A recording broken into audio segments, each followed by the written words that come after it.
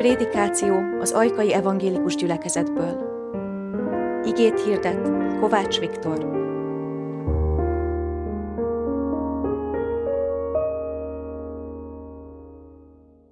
Kegyelem nekünk és békesség Istentől, ami atyánktól és az Úr Jézus Krisztustól.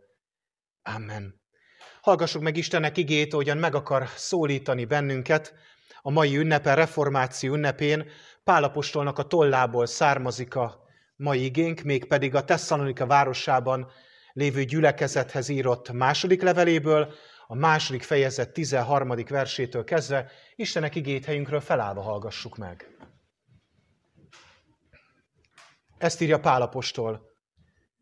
Mi pedig hálával tartozunk Istennek mindenkor, értetek, testvéreim, akiket szeret az Úr. Mert kiválasztott titeket Isten kezdettől fogva az üdvösségre, a Lélek megszentelő munkája és az igazságba vetett hit által. Erre hívott el titeket is a mi evangéliumunk által, hogy így részesüljetek a mi Urunk Jézus Krisztus dicsőségében. Ezért tehát, testvéreim, álljatok szilárdan és ragaszkodjatok azokhoz a hagyományokhoz, amelyeket akár beszédünkből, akár levelünkből tanultatok. Maga pedig a mi Urunk Jézus Krisztus és Isten, a mi atyánk, aki szeretett minket, és kegyelméből örök vigasztalással és jó reménységgel ajándékozott meg. Vigasztalja meg a ti szíveteket, és erősítsen meg titeket minden jó cselekedetben és jó beszédben. Amen. Eddig Istennek írott igéje, foglaljunk helyet.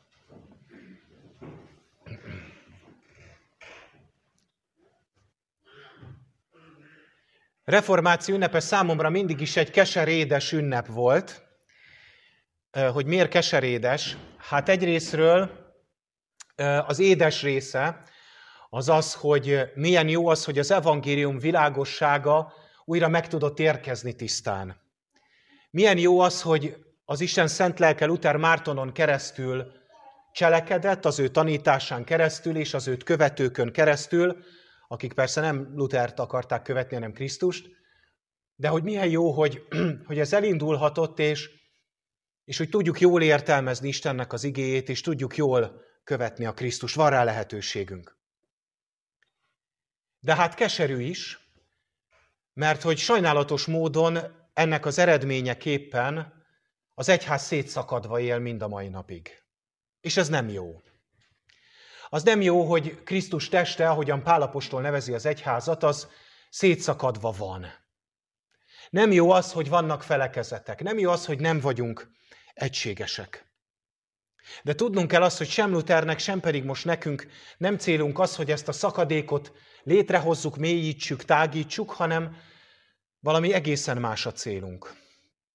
Ugyanis Luther sem akart egyházszakadást. Reformálni akart, újra formálni, megújítani, és mi sem akarjuk azt, és mi sem örülünk annak, hogy most külön vagyunk. Ez csak sajnálatos mellékterméke, vagy ha úgy tetszik, mellékhatása, negatív mellékhatása a reformáció mozgalmának. És éppen ezért örülök a mai igénknek, mert a mai igénk gyógyító ige. Olyan ige, amelyik nem elválasztani akar bennünket, és nem azt akarja, hogy akkor most mi vagyunk a jók, ti meg vagytok a rosszak, hanem pontosan arra a keretre és arra az útra akar rávilágítani, amelyre Luther Márton is rádöbbent, és amelyet, hogyha össze akarnék foglalni, akkor azt mondanám, hogy mi az Istenben való létünknek a rendje. Mi annak a rendje, hogy mi az Istenhez tartozunk, és mi a Krisztust akarjuk követni. Hogy van ez tulajdonképpen? És a mai igénk nagyon röviden de annál szebb, 3 pontban hát én osztottam föl 3 pontra, de hogy a lényeg az, hogy 3 pontban, vagy 3 lépésben ezt megmutatja nekünk, hogy tulajdonképpen mi is ez. Na de kezdjük az elején. Ezt írja Pál. Mi pedig hálával tartozunk Istennek mindenkor, értetek, testvéreim, akiket szeret az Úr. Mert kiválasztott titeket Isten kezdettől fogva az üdvösségre, a Lélek megszentelő munkája és az igazságba vetett hit által. Erre hívott el titeket a mi evangéliumunk által, hogy így részesüljetek a mi Urunk Jézus Krisztus dicsőségében. Mivel indít Pál apostol itt? Mit mond, hogy mi az Istenben való létnek, ennek a keretének mi az első lépése? Vagy úgy tetszik, 0. lépése? de mondjuk inkább elsőnek az egyszerűség kedvéért, a hála. Ki az, aki hálás tud lenni? Ki az, aki hálás tud lenni? Mit jelent az, hogy hálásak vagyunk? Mit jelent ez? Örülünk, igen, de hogy miért szokott az ember hálás lenni, ha egy általánosságban akarjuk megfogalmazni? Mert valami jót köszönt, valami jót kapott. Valami jót kapott. Zseniális, ahogyan Pál apostol itt, ebben az igében rögtön lerombol egy hamis istenképet, mégpedig a kereskedő Istennek a istenképet. Ugyanis nagyon sokan, mint a mai napig azt hiszik, hogy az Isten úgy működik, hogyha én elég sok jó, akár mennyiségű vagy minőségű jó dolgot csinálok, akkor majd az Isten engem szeretni fog ezért. A teljesítmény alapú hívő élet, amihez egy ilyen kereskedő istenkép kapcsolódik, hogy én fizetek, mert ő meg ad nekem, vagy szolgáltat nekem. De itt rögtön mivel kezdi Pál apostol? Hála. Ki az, aki hálás tud lenni? Aki már kapott. Az első lépés az Istenben való létnek az, hogy az Isten ad. Nem mi, hanem az Isten ad. Az Isten nem azért szeret bennünket, mert mi tudunk neki adni valamit, hanem az Isten azért szeret bennünket, mert szeret. Mert elfogad úgy, ahogyan vagyunk, mert közelít hozzánk úgy, ahogyan vagyunk, és ő ad, és ő adott a számunkra. Ez az első lépés az Isten valólétnek. És Luther erre döbbent rá, hogy nem kell megugorni lécet, vagy átugrani gátat, vagy válogathatunk itt a képek meg a fogalmak között. Nem kell egy bizonyos mennyiséget teljesíteni ahhoz, hogy az Isten szeressen bennünket. Az Isten szeret bennünket. És ez egy fantasztikus dolog. És ő, hogy mit ad, amiért hálásak lehetünk, azt mondja itt Pál apostol, hogy szeret, elhív, magához hív, és formál bennünket, erről majd egy kicsit később, de hogy szeret és hív bennünket. Feltétel nélkül szeret és hív bennünket. Milyen csodálatos dolog ez, hogy nincs teljesítménykényszerünk az Isten előtt, hanem ő eleve szeret bennünket. Na hát, hogyha így ez az első lépésünk. Az első lépésben az Isten szeret bennünket, és az ő szeretete adott a számunkra, akkor vajon nekünk ehhez hogyan kell viszonyulni? Mi a második lépés? Akkor tényleg mi az, amit nekünk kell tenni, vagy mi az, amiben nekünk bele kell állni? Ezt mondja Pál apostol, ezért tehát, mert ugye az Isten ad nektek és szeret benneteket, ezért tehát, testvéreim, álljatok szilárdan, és ragaszkodjatok ahhoz a hagyományokhoz, amelyeket akár beszédünkből, akár levelünkből tanultatok. Pál apostol azt mondja, ragaszkodjatok a hagyományokhoz. Ugye itt mit ért Pál apostol hagyomány alatt? Hát hagyomány alatt nem azt érti Pál apostol, hogy nem tudom én, húsvétkor locsolkodni szoktunk, vagy nem tudom én, ez a szokás a templomba, vagy hogy jobbról balra kell meggyújtani a gyertyát, vagy balról jobbra. Nem ez a hagyomány, amire Pál apostol itt céloz, hanem azt, amit tőlünk kaptatok, azaz az apostoli hagyományra céloz, és mi ez? Ez pedig nem más, mint ahogyan az apostolok áthagyományozzák, átadják mindazt, amit Krisztustól tanultak. Tehát az a hagyomány, amiről itt Pál apostol beszél, az nem más, mint az evangélium, a Jézus Krisztusról szóló örömhír. Az, visszautalva az első pontra, hogy az Isten ad. És hogy az Isten adott. És azt mondja Pál apostol, hogy a ti dolgotok az, hogy ehhez, amit az Isten adott, ehhez ti ragaszkodjatok. Foggal, körömmel kapaszkodjatok bele abba a jó hírbe, hogy az Isten ott van nektek, és szeret benneteket. Ez az, amiben kapaszkodni kell, ez az a hagyomány, amiben ragaszkodni kell, ez az, amiben meg tudunk állni.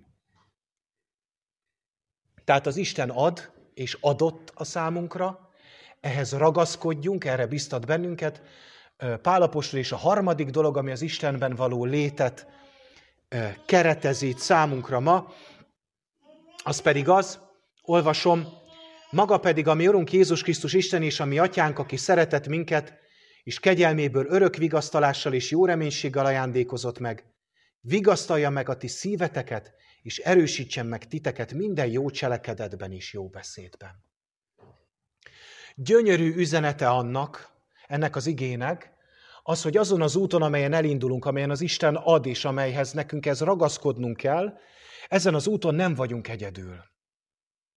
Kapunk az Istentől, ragaszkodjunk hozzá, de nem az van, hogy nesze fiam, megkaptad, ami a tiéd, aztán mehetsz, arra van az irány. Nem ezt mondja, hanem azt mondja, hogy veled vagyok ezen az úton végig.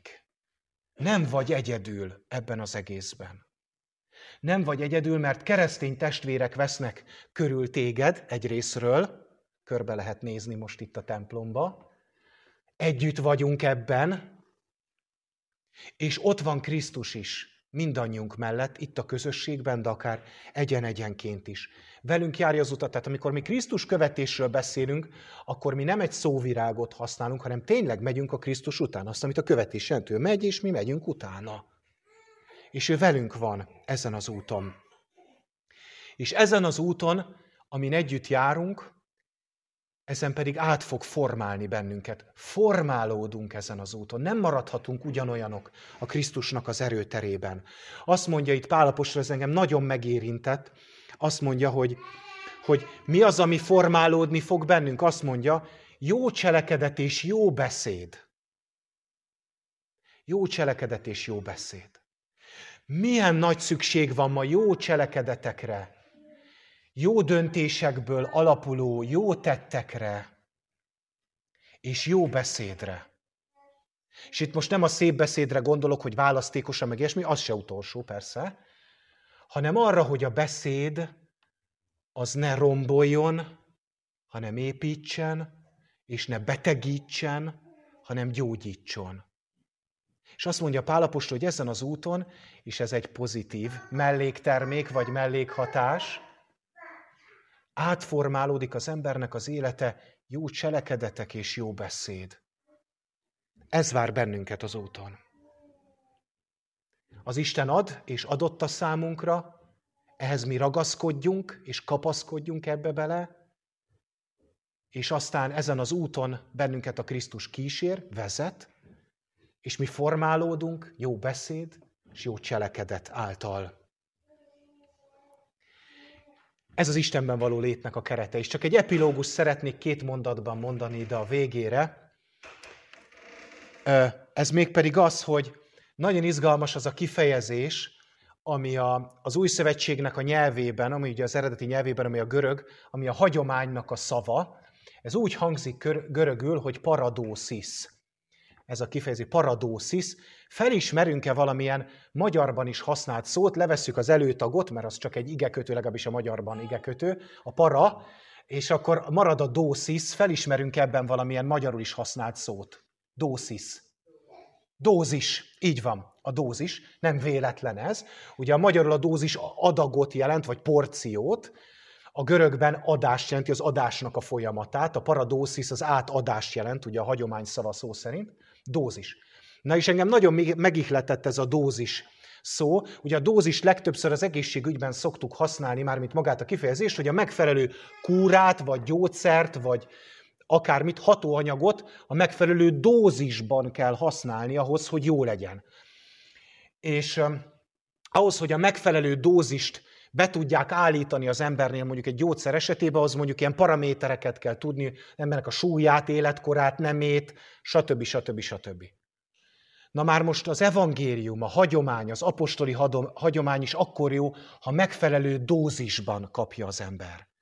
De ennek a dózisnak a kiszámítása az nincs szükség a testsúlyunkra, sem a bőrszínünkre, sem a gondolkodásmódunkra, sem a politikai irányultságunkra, sem semmire sem, hanem egyetlen egy szabály van csak ebben, hogy az evangélium megfelelő dózisban ott legyen az életünkben, minél több, annál jobb. És hát legyen ez a reformációnak most így 2022-ben, de talán mindegyiknek ez az üzenete, hogy evangélium minél nagyobb dózisban. Minél nagyobb dózisban, mert ez az, amelyik igazán formálja és igazán vezeti az életünket. Legyen ez így. Ezért imádkozzunk. Úr Jézus Krisztus, köszönjük azt, hogy eljöttél hozzánk. Köszönjük azt, hogy időről időre küldesz embereket, akik a te nagyköveteid. Így hálásak vagyunk neked Luther Mártonért is, Hálásak vagyunk a reformációért, de leginkább hálásak vagyunk a te szent lelkedért, aki vezet bennünket, aki átformál bennünket, és aki megtart bennünket a te egyházadnak közösségében, legyen az bármelyik templom, terem, vagy éppen az otthonnak a csendje, te megtartasz bennünket, így vezess bennünket. Amen.